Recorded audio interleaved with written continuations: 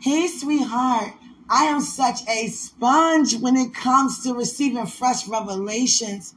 I am such a sponge when it comes to just receiving wisdom of knowledge due to the revelations.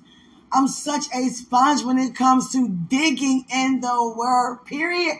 I'm such a sponge when the mysteries are unfolded and exposed unto me.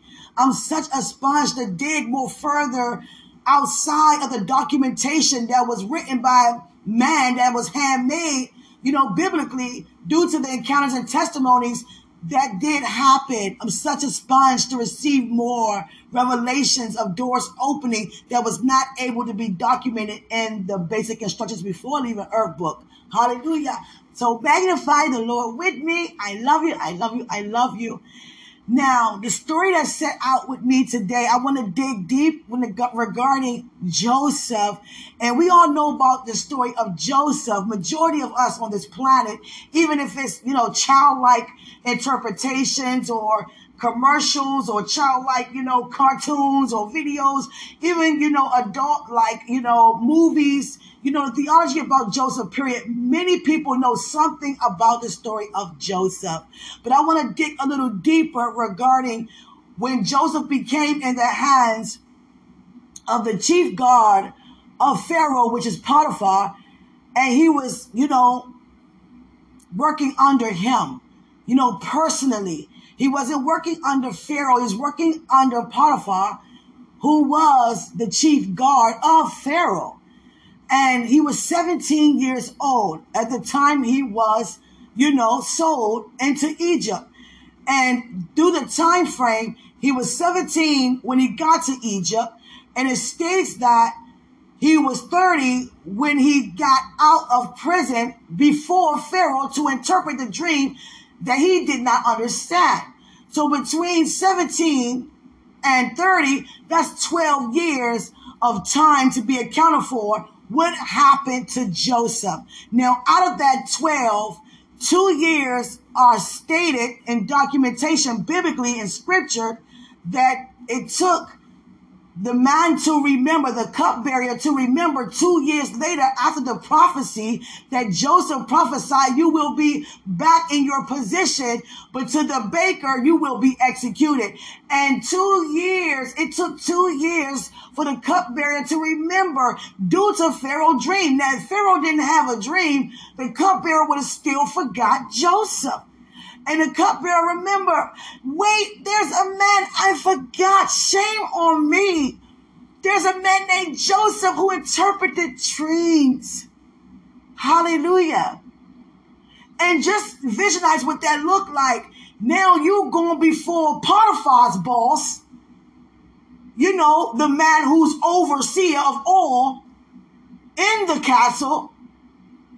And Potiphar, what makes me think about him, and when it comes to Potiphar's wife, Zuleika, which means brilliant beauty, so that means that she was gorgeous, and that's why she thought that she could have Joseph due to her looks. But I'm going to tell you, in the name of Potiphar, Egyptian interpreted, and Hebrew interpretation is African bull.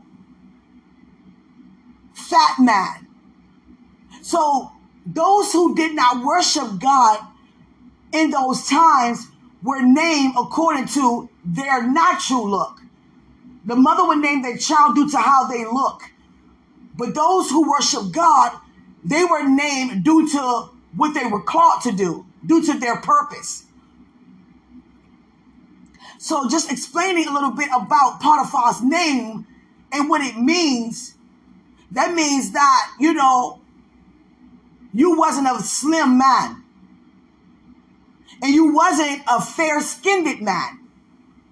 Because they considered you to be a dark, heavy man. That's what your name means. And it's just so amazing that, 2 years out of 12 is accounted for. So there's 10 years of unaccounted for time regarding how long did Joseph work for Potiphar before he, got betrayed by his wife Zuleika to be in jail. compared to how long did it take for, him to get out of prison. 2 years already spoken for. So how many more added to those 2 years was he actually in prison compared to how long he used to work for Potiphar? And that's what I'm digging. And I love that, because when you knock, you find. When you seek, you find. When you knock, it's open. You understand? And when you ask, you shall receive. And I thank God for just fresh revelation about how hungry I am to get information of what's not documented. Because you can, because God releases fresh revelations. And it's so amazing that he was 17. So how long did you work for him? Was it until you was 19, 21? I'm sure she didn't just come on to him as soon as he got there, because he was only 17. So was it 21, 25? And how long were you in prison? 25 to 30? Well, that's just one mystery that's going to be, revealed. Now I'm going to skip, back to Isaiah. And it's just so amazing how Isaiah prophesied the coming of Christ in the flesh. And he pretty much described Christ coming back in the flesh and no one even knowing that it's him. He's not going to come back as you expect him to. He's going to come back looking even less than any normal man. In other words, he's going to look like he's, in poverty. He's not going to stand out. He's not going to have radiant beauty that you could be like, oh, this got to be him. He actually looked the same as everybody else. In some situations, he looked even worse off than other people. But he bore on all of our sins and our iniquity. So he was describing how we not going to know the difference between how he looked seated in heavenly places and coming here to bear our sins the time he was here naturally. And Isaiah also prophesied about how God is going to impregnate a virgin to bring forth our Messiah. And I'm going to tell you how amazing this is. Isaiah prophesied that 16 books later, here comes Christ in the New Testament. That is so amazing. And that's why Christ, I'm not going to say he didn't cut any slack, but that's why he spoke parables, and he pretty much let the Pharisees and Sadducees know about their hypocrisy. Because you're so big with the scrolls, you're so big about, the scripts, and you turn around scripture way back, and you even speaking about what you're reading, but I'm right here in your face. You turn around the prophecies of what Isaiah said, but I'm right here in your face saying who I am, and you still don't believe I'm in the form as being described as what Isaiah said, and you turn that scroll in your pocket, and yet you don't believe I am what you read about. Jesus Christ. My God. I got to close my window. Oh, God. This is so good. And that's why they always did things that make themselves look good. And it's so amazing how even when Christ had them to, pick food, on a Sabbath, and they talking about, no, you cannot. You cannot. Read in your scroll. Is it more pleasant to get food to eat, or for you to act in such a way on a day that's supposed to be sanctified? Oh, ye little hypocrites, Pharisees, walking around with all these scripts and scrolls biblically, and it's right in your face, and you don't even know it. And I said, Isaiah, that's a powerful anointing that Isaiah had upon him here. 16 books later, do you know how many years that is? And me and them live up to, if you notice, from the beginning, as the years go further up, the generation go further up, the years seem to decrease and not increase, because they used to live to about 800 and something years old, then it started going to 600, then 500, then 400, and 300. You understand? And it's so amazing how many years between Isaiah and 16 books before Matthew even be written to have Christ here in the flesh to see what he prophesied about. That's so powerful to me. Because God can give us prophecies that will happen in weeks, months, years. But this man got 16 books later. There was no way Isaiah was going to see what God used him to say to come to pass. And meaning those after Isaiah weren't even able to see naturally, but spiritually, they are, because they are in the kingdom. See, God had me to think about Isaiah and then think about John, because they both prophesied with such a great anointing of the coming of Christ. Many have also did, but they was more detailed.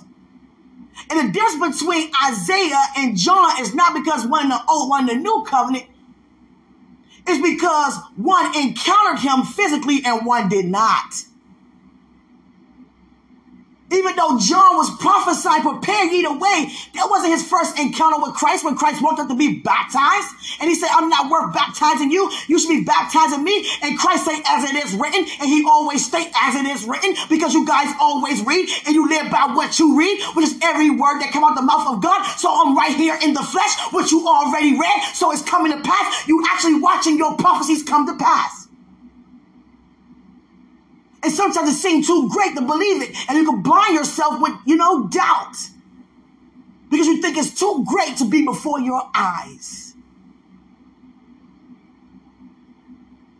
Hallelujah. And guess what? It still happened today. Do we not read the stories of this and read the stories of that and yet still struggle in believing? And yet he came and he gone and he coming back and we still know the scripture and yet still say different words today in 2022? Receiving revelations from words that was 50 BC and reading words 500 AD and yet still not believing in year 2022? You know how many years it was before year one even got started? Hallelujah. When it came to just receiving the difference between Isaiah, he was prophesying about Christ, and John was too. The difference between the relationship is that John saw Christ periodically due to both of their natural parents being cousins. I'm sure that wasn't Mary's last encounter with Elizabeth when John and Jesus was leaping in their bellies. I'm sure when they given birth, they came and seen each other. I'm sure that John seen Christ periodically growing up, as though both of their parents are very close. But it was that day that Christ was coming to be baptized. Hallelujah. See, God brings his word so, it's just so alive. It's alive. And it's like you're living it. You're living it and you're seeing it. It's like as you open up for the supernatural, it brings you there, present at that time.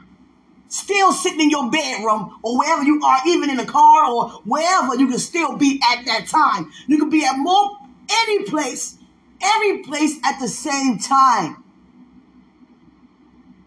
It's so amazing to be opened up, to be like our Father. What do it really mean to be in his image? What do you think he means? It's not just a physical, because he don't have no flesh.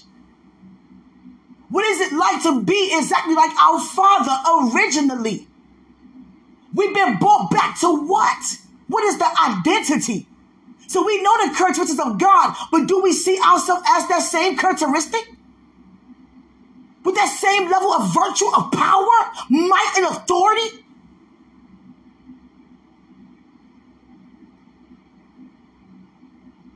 In the image of God, what does that look like? We have to know what his image really is in order to know that that's what we are. That's who we are.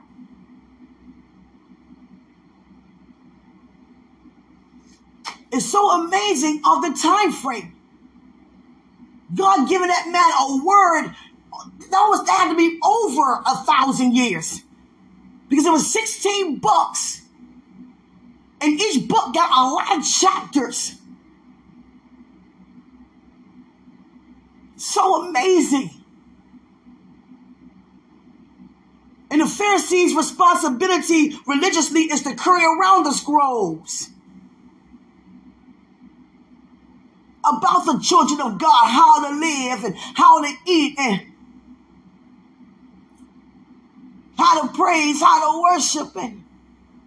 And they spent their time trying to mock the man they read about that's coming in the form of the man they talking about negatively. What sense does that even make?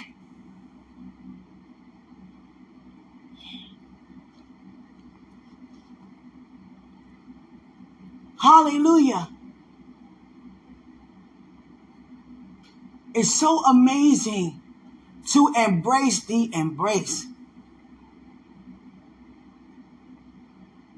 John prophesied Christ coming in the midst of him growing up with Christ. Now, scripture sometimes go back and forth, just like Matthew do with John, and so does Luke also do with Matthew.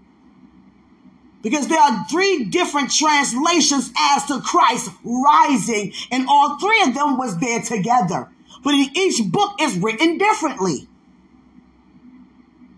One saying that an angel was present and rolled away. One translation saying that an angel came down. One saying it was 2 already there.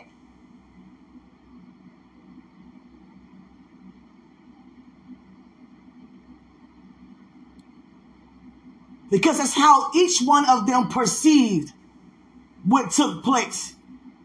Which means that me and you can hear the same word and receive the same encounter, but we can perceive it totally different. It doesn't make yours less true than mine. It's just that's your perception. And you're entitled to that.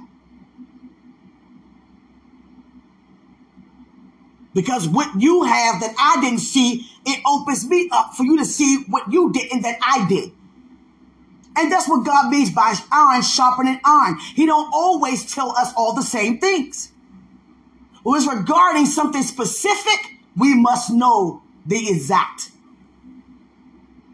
He's not going to tell me the exact of something and then tell you the exact of something else if it's supposed to be the same thing. Now, some things are to be the same and some things are to be expressed differently due to it being revealed differently.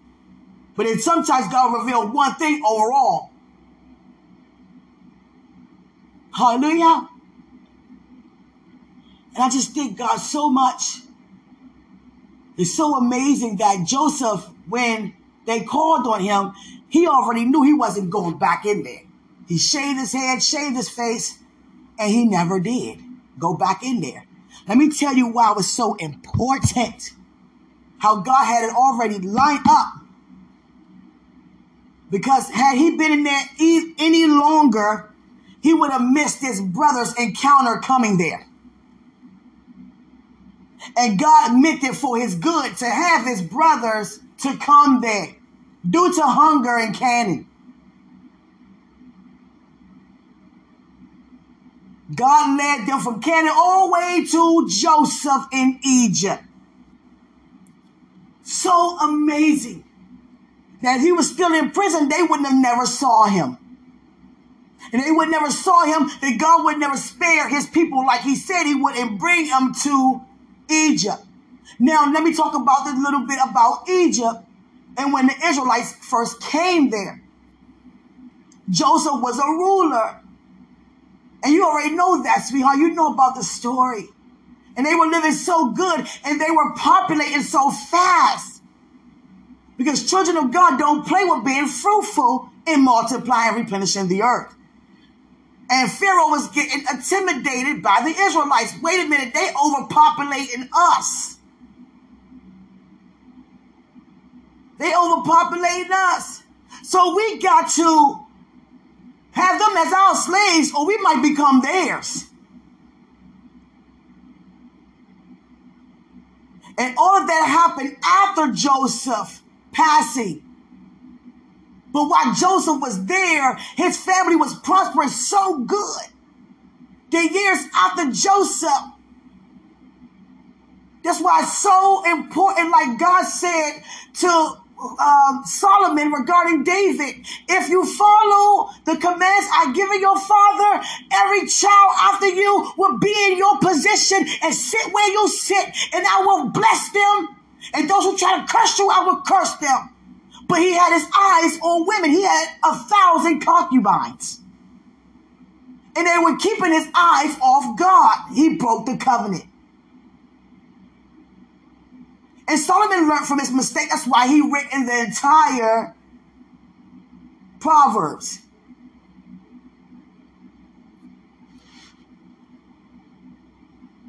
And I thank God that he wrote over 1,200 words of wisdom.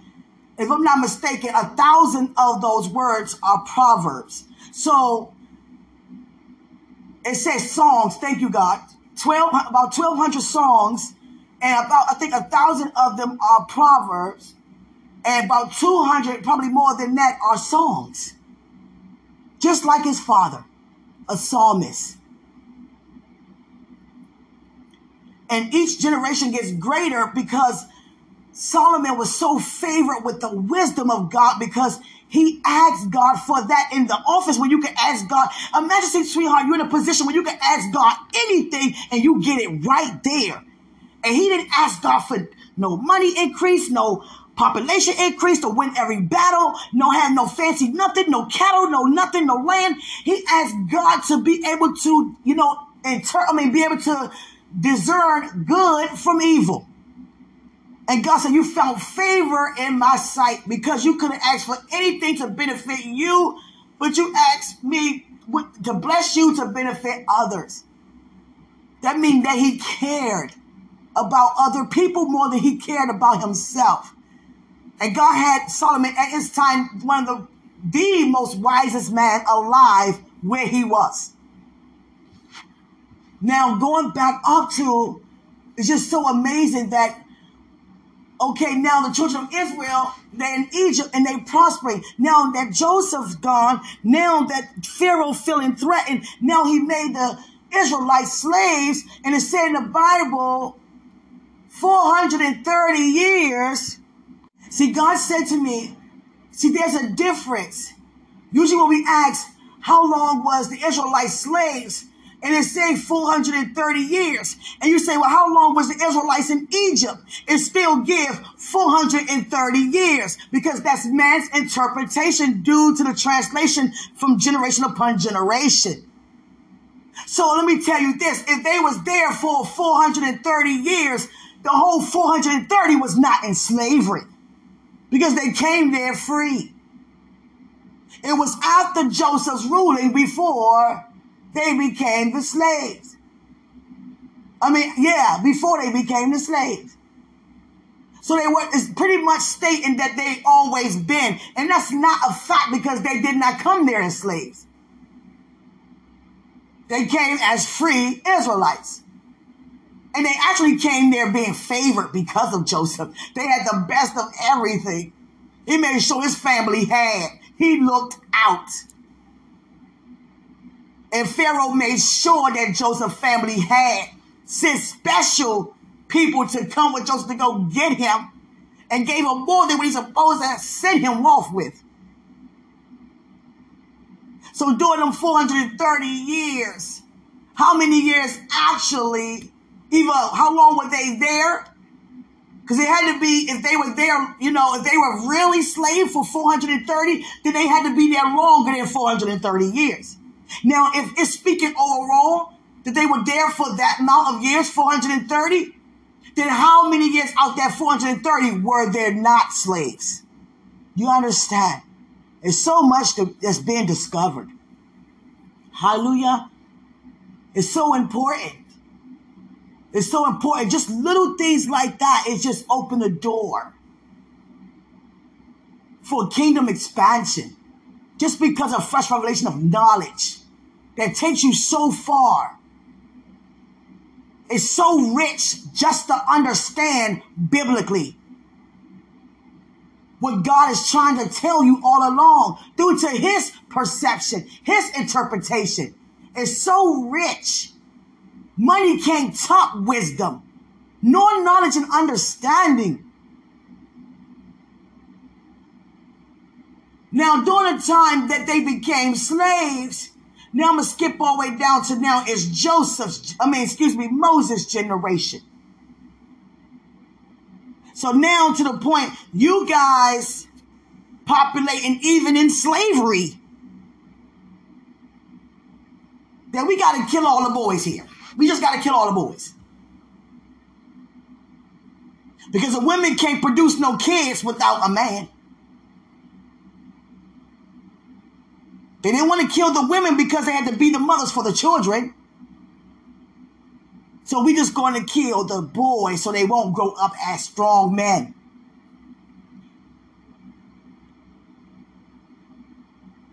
See the difference in the generation between each pharaoh? They seem to get more evil and evil. Went from saying, okay, we're going to make them our slaves. Now we're going to kill all their baby boys.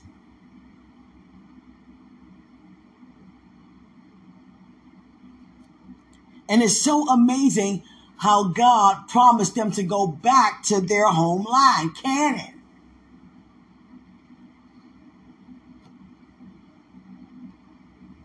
And he used Moses, a Hebrew been adopted to be an Egyptian, to send them back.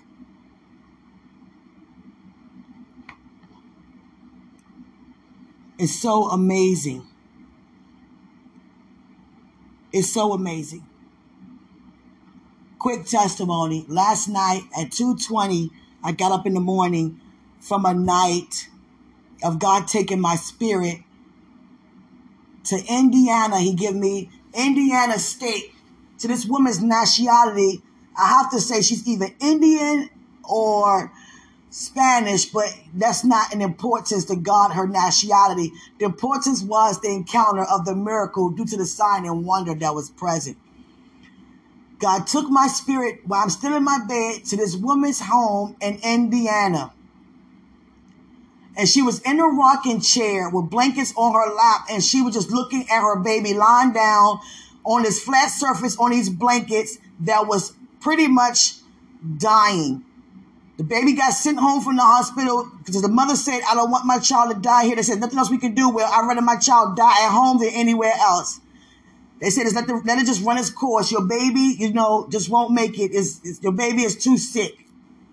So there's this pale child that looks grayish, green, purple. It just looks pale, period.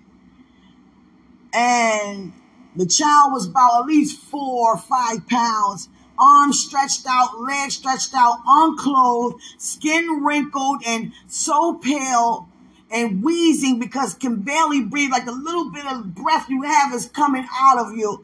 And this baby looking so helpless. And the mother just like, nothing I can do but just watch this baby just take its last breath. And then here God used me to walk in this room with this mother and her son lying flat on the surface.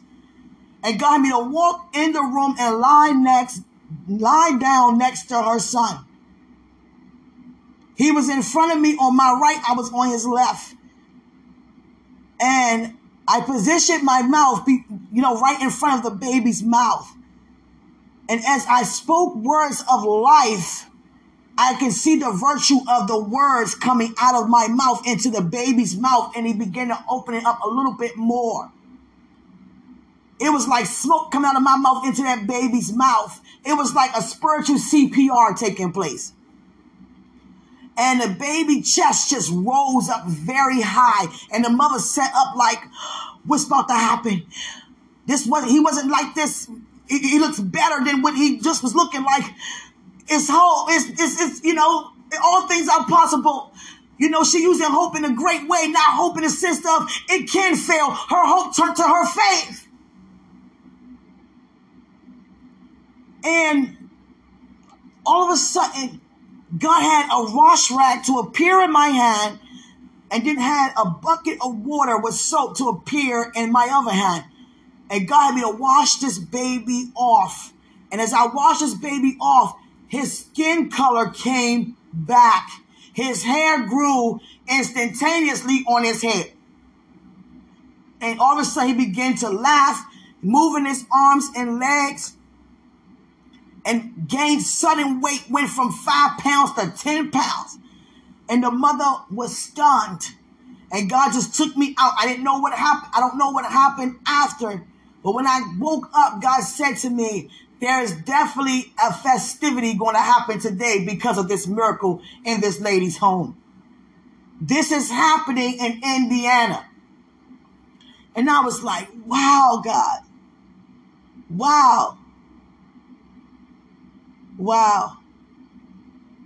So amazing how God takes us places while we in our bed. But sweetheart, God is starting to take it up higher now that I don't have to fall into a sudden sleep for him to take me somewhere. He's taking me while I'm looking and talking to you other places. But like I told you, sweetheart, last year, that God will cause a sudden sleep to come upon me. It ain't that I just pass out anywhere. It would lead me up to getting very restless and feeling very, the sweetness of the sleep that caused me to be relaxed. And I know it's God because it feels that same way every time. That heaviness come upon me where you can't ignore it. You have to go to sleep to receive this prophecy. And it happened to me so many times throughout my life that I'm aware of what's happening now. Yes. And I thank God for that. So, and then there are times I'm letting you know, because when we do live together, you'll be aware. And like I told you last year that God would take me to demonic realms and forces as well to see evil principalities, to see what Satan is doing so I can cast that plan down. Yes, sweetheart. There are 3 ways that God has spoken to me thus far prophetically in my sleep. Is, just speaking directly what's to happen, what to look forward to regarding me or anybody.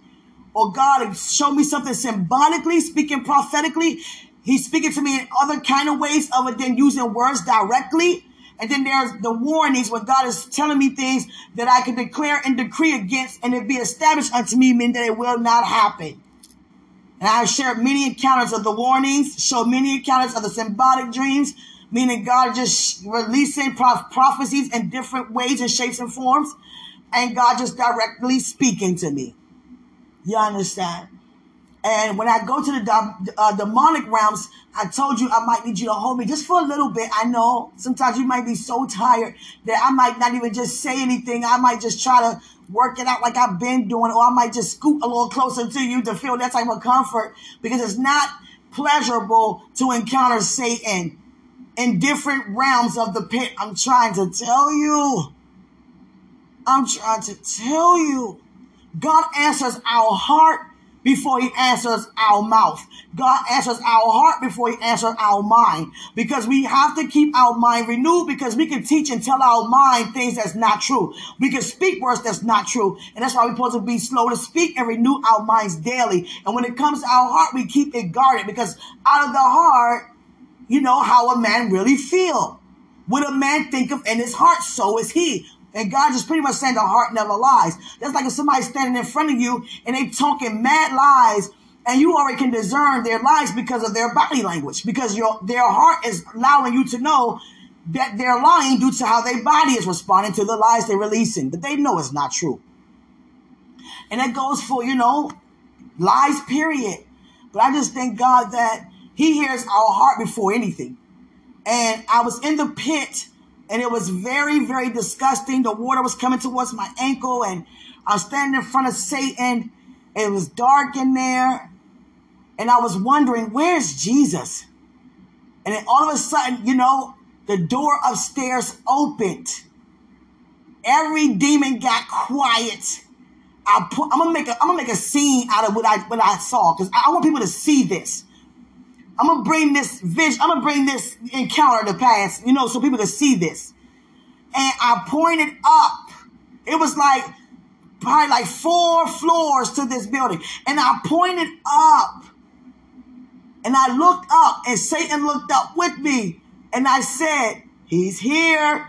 Satan was so scared. And I woke up as soon as I said, he's here. I didn't even get a chance to see Jesus come downstairs. Because it wasn't no point. He was just answering my heart. I was like, where's Jesus? And he opened I got to get up, my Lord. Jesus Christ, my Lord. As soon as my heart said that, you opened the door. Come on, supernatural. Come on, from a world that we can't physically see. Come on. Releasing a virtue of power. Releasing miracles, signs, and wonder because of the virtue of the power. So powerful because of the power. And God, he was like, Quenisha, I'm here. He could appear in the basement. No, he appeared upstairs. He wanted me to look up and hear him open the door. He didn't have to turn a knob. He could have just walked through the door. And he wanted me to know I'm upstairs on my way downstairs. I looked up. Satan looked up with me, trembling. I said, he's here. And he was so scared. Hallelujah. Hallelujah. God is the creator of all things. Think about all things. Think about this planet. Think about the other planets. Think about what's beneath the planets. Think about what's beneath the earth's surface, the earth crust. God created of all things. He created all things. Oh.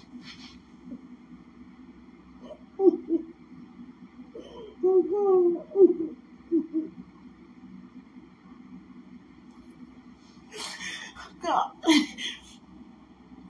I don't think crime was supposed to be in this episode, but my God.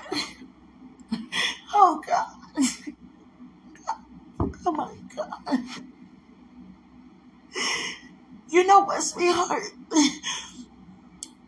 I look at God all the time and I say, God, I believe you. I believe you. I will push everything aside and just stand there before you with my faith. I believe you, God. Not even thinking about scripture when it says he's not a man. I believe you, God. Because I'm created to only believe. And I'm like, my God, this is so powerful. You know? Oh, God. It's so amazing. It's so amazing. You know, another encounter, God was just showing me they were playing charades. He picked the original 12 disciples. And, you know, he just wanted to play charades with his 12 disciples. The original ones that Christ handpicked first. And they didn't appear to have on any, you know, type of fancy garments. They wanted to wear what they used to wear here for that occasion. I guess because we had to imitate them, so they wanted to show us what they look like. And they all had on neutral colors, like tan and white, and you understand. Nobody had nothing red, nothing yellow. It was very black. And they were very strong, you know, and it's amazing how God had them to pick 12 people out of all parts of the earth, and one person had to imitate each disciple. And Peter was the first one to choose, and he picked me. So here I am going into the kingdom on the throne of God. God sitting in this chair looking at me, knowing that I don't know too much about Peter in the way that I got to imitate Peter. I'm knowing Peter due to him being a risk taker, to him being a fisherman, to him, you know, walking his assignment, and to him receiving Holy Spirit and declaring God's good word and being a great, you understand, disciple and a follower of Christ, walking with Paul, walking with them and just receiving and releasing. But they were talking about their personality. You got to imitate my personality. So I'm like, how can I imitate, you know, bold / risk taker / you understand? I was like, okay. And I'm going to tell you how beautiful God is. He saw that. I was like, I don't know.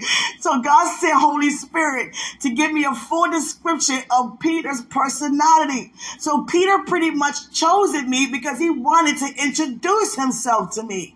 I want you to know who I am, Quenisha. You mentioned my name a lot. I want to get to know you and you get to know me more personally. So let me send Holy Spirit to introduce to you what's not been documented about my personality. And Peter is so sweet. No wonder why him and John conversated so much. Especially, it was always documented. Peter wasn't always too far from John, especially with Christ. It's like Peter on one side, John on the other side. But John spent more time because Peter had to work. And even when Christ was taking the supper with them, Peter was right there. John was right beside him. They both asked at the same time, are you going to take? He said, not this time. And even when he said, when you be betraying me? Peter and John asked, is it I? You understand? It is so amazing. Even Peter was bold enough to say, don't just wash my feet, wash my hands and my feet. You understand? So amazing. The only bold one to take steps to walk on water. No one else was documented walking on water but Peter. You understand? So amazing. And it's just amazing that I had to imitate Peter. I was like, he was so sweet. I imitated him on point, because Holy Spirit helped me out. It was so amazing that he wanted to be introduced to me like that. I didn't get a chance to see Peter features, but I saw the back of him very well because he didn't want me to hear what Holy Spirit was saying about his personality because he just wanted to watch me imitate it. And it was so fun and games. I could have been there to watch everybody imitate each disciple, but God just brought me back in my bed and woke me up out my sleep. Because the purpose of the encounter was to know Peter more personally because he wanted to introduce himself.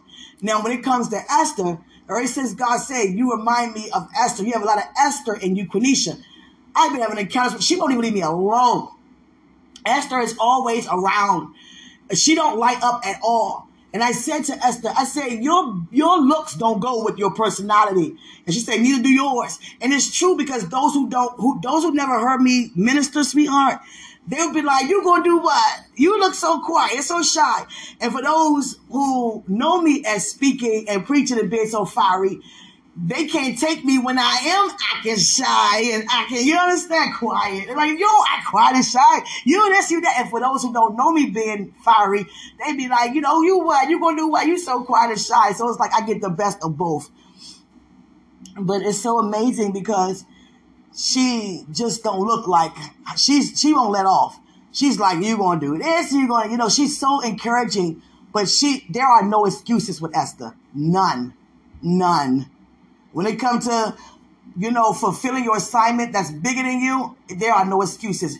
To Esther, you already fulfilled it. You walking it out. There's no ifs, ands, buts about it. There's no turn around. With Esther, she's very dear, very sweet, very beautiful, but very, very serious and funny at the same time. But when it comes to assignment, she don't play around with that. No. No, she does not. Very beautiful. And I just thank God for just spending this time with you, talking to you. I just thank God for everything. Thank God for everything. I think I done wrapped you up about a little bit or whatever. It's okay. But I'm just so amazed and so excited about what's happening, I thank God I'm so excited. Yes. I love you, sweetheart. I don't talk myself to want to just, relax and watch a movie. Yeah. It's like I'm not even able to find movies these days. I got to get another app or something because, the TV, I have one flat screen and I put it in my sunroom. I'm barely watching TV to even put it in my living room. I'm barely in the living room. So I just gave it to my son. I'd rather for him to have before I have anything. So I use my phone and use apps, and God said to me, you are so sweet. I know. Oh, Father. Oh, God. Now you're going to show me a ram. Okay. There's a ram looking at me, sweetheart, chewing on grass. Do rams even chew on grass? And God gave me this word, sweetheart, majestic. Now, honestly, I got to look it up to get his perception of what it means. He said, Quenisha, you are very majestic. And as far as the ram, God has shown me, when he showed me a ram, it just means that he's about to place something in my path, to cause me to go further than where I am. It could be a person, to help me with a word. It could be, a source of resource. It could be whatever it is to get me to the next point in the journey with God. Whenever he showed me around, he's about to provide something in the path for me. Yes, that's what a ram in the bush means. Yes, God always provides something that you need to fulfill and continue on the assignment. So I thank you, Father, for whatever you placed there. Yes. Thank you for this ram that's smiling in my face, chewing on grass. I don't even know if they even chew on where this one is. God, my God, you are so good, God. Thank you. You feel better? God is asking me. I do. I do. Okay. Okay. God want me to testify. Okay. God had me to go on Facebook today, and I seen a sister in Christ had on her page. It was a video, and I never really see a sister in Christ page. She had a video of a man who believe in spanking his kid if they get out of control. These some teenagers, not small kids. These teenagers who know better, and they try to, speak up and disrespect their father. And he said he spanked them. And somebody walked and interviewed him, was like, well, you're not supposed to spank your kids. And he said, well, who said that I can't? What they would think about, let them run all over me? I ain't trying to I'm not going to be my kids' friends. That's what's wrong with society today. And that's what the message is about, spanking kids. Now, me per se, I don't ever have to spank mine again because he's already aware. But God want me to tell you what happened. I got a text out of nowhere from a young girl saying, hi, I'm such and such. David said I have to ask you, can I study with him, doing school tests and projects and hang out and sometimes, just to be a friend. He's very nice. He's very cool. I said this. I said, well, David never mentioned nothing about you. So before you go any further, let me talk to my son about what's actually going on here, what any mother would do. So I want to talk to my child. I don't want to hear about from a person I never even met, who just texted me out of nowhere. And she kept coming with me these texts. And so I said, well, sugar pie, young lady, you should be focusing in class. Class is still in session. I said, I'm going to talk to my child. Thank you. Nice to meet you. I left it like that. So when my son came in, I approached him about it. Yeah, we just, she's friends with me and my guy friends. You sit at the table with us for lunch, and she wanted to do experiments and, scientific experiments with us and class and do this and do that with us and takes physics with us and economics and all these things with us.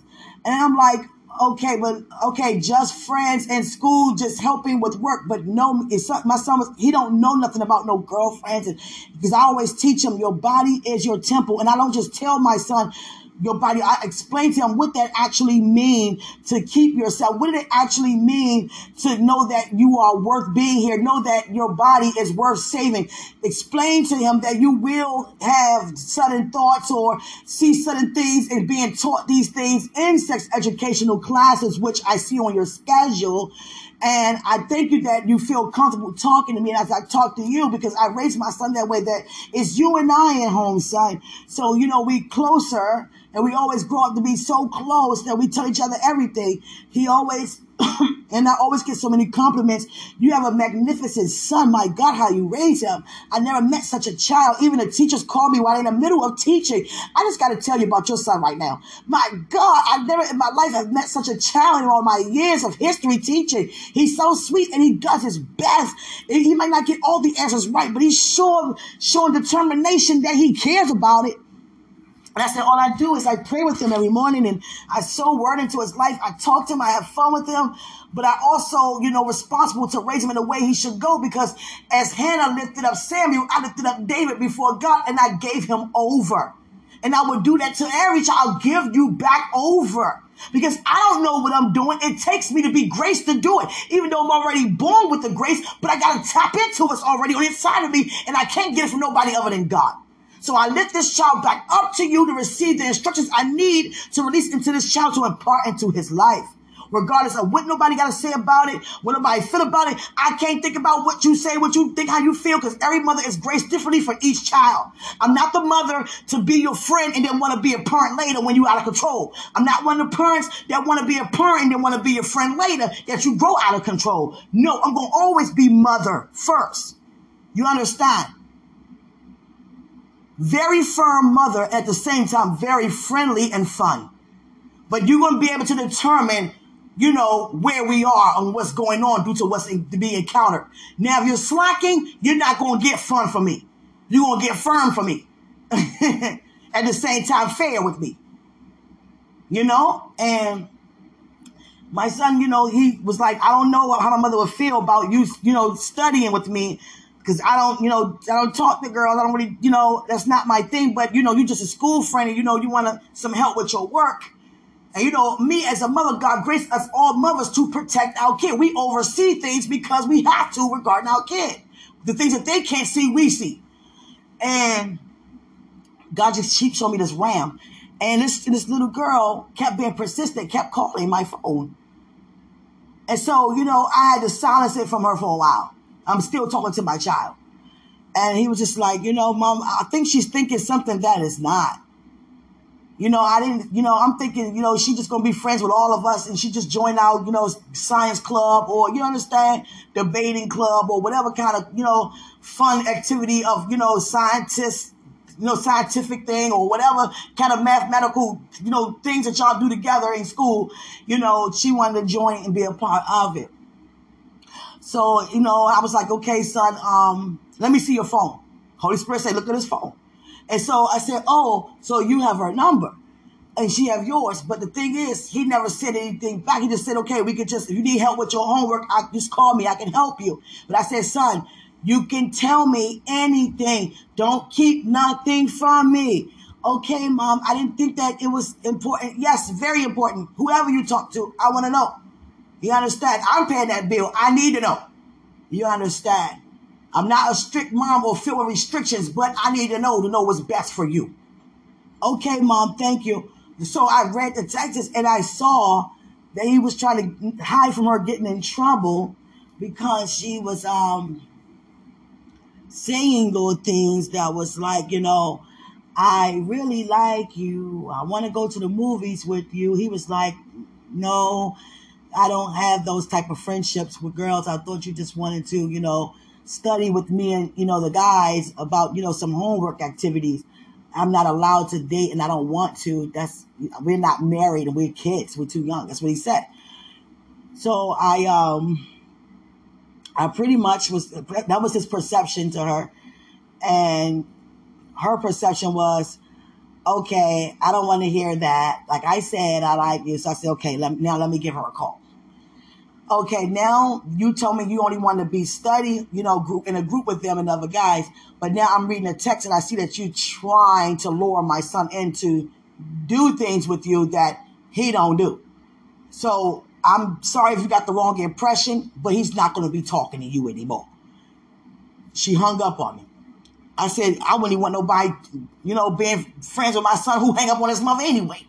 But, being respectful who I am, I just, left it alone. But I said, you don't go near her. Leave her alone. She's not he said, I know, I didn't know she was like that. Okay, fine. So I get a phone call from the school guidance counselor. There was a student reported that she feels that David is in an unsafe environment where there's abuse present.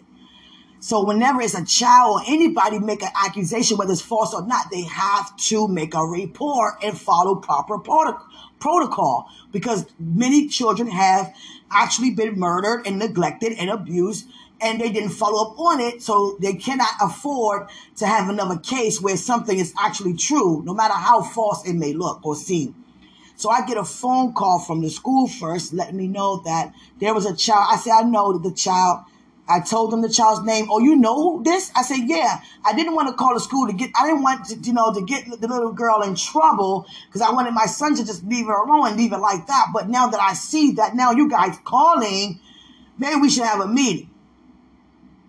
And Now, CPS gave me a call, and they were like, we have to come out and just check and do an examination to make sure that there's no neglect and no abuse in the home.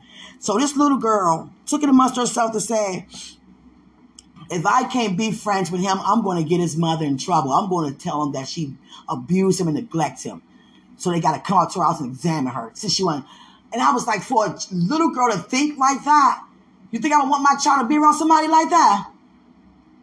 And so they was like, Miss Hood, we assure you that we would never, but we have to still send somebody out due to, the accusation, this, that. I said, that's fine. I mean, go ahead. And the lady even called me from CPS, was like, I don't even want to come. I don't even have to, but it's my job. Don't take it personally. We hear that you're one of the best moms in this entire school. We hear so many great things about you, but by this child saying this, we can't ignore it. And then the thing about it is, they didn't know what happened. So I said, let me tell you why she did this. Oh, here's the text messages. Oh, here's her number. Oh, here's her name. Oh, and some of the pictures. Oh, wow. Oh, she's way over her head. Oh, yeah. Oh, yeah.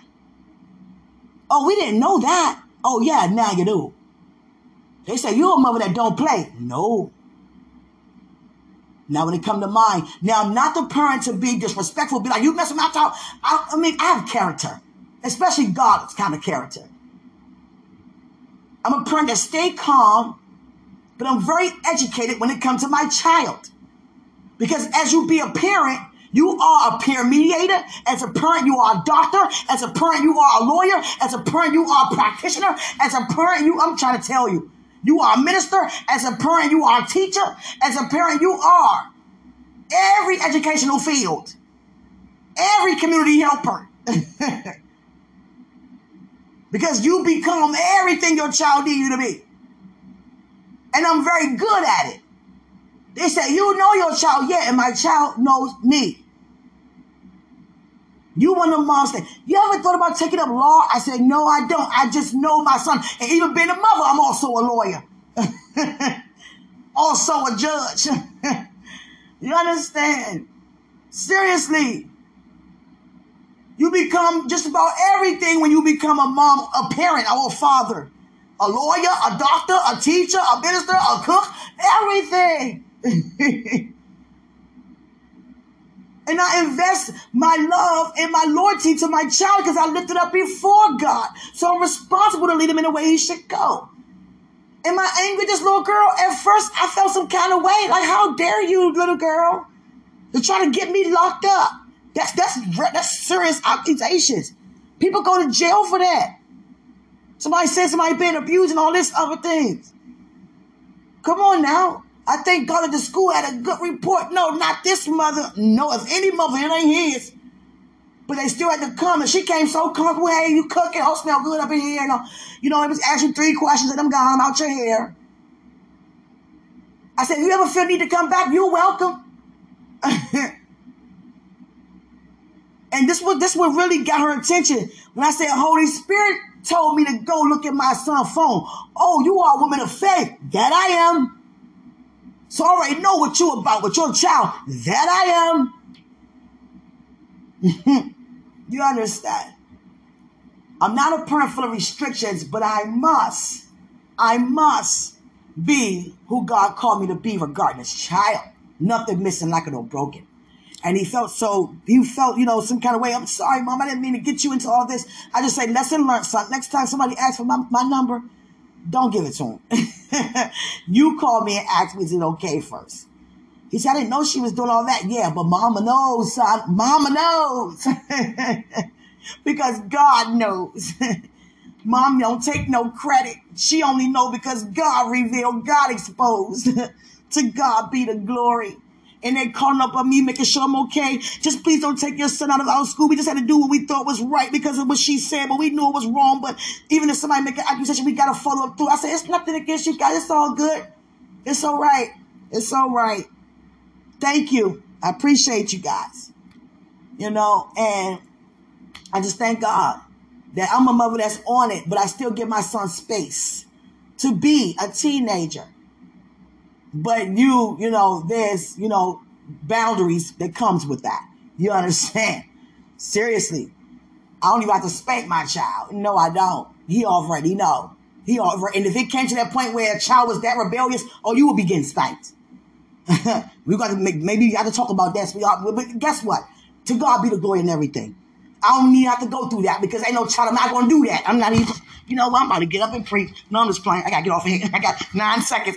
Greater is He in us than He's in the world. To God be the glory in all that He does. I love you.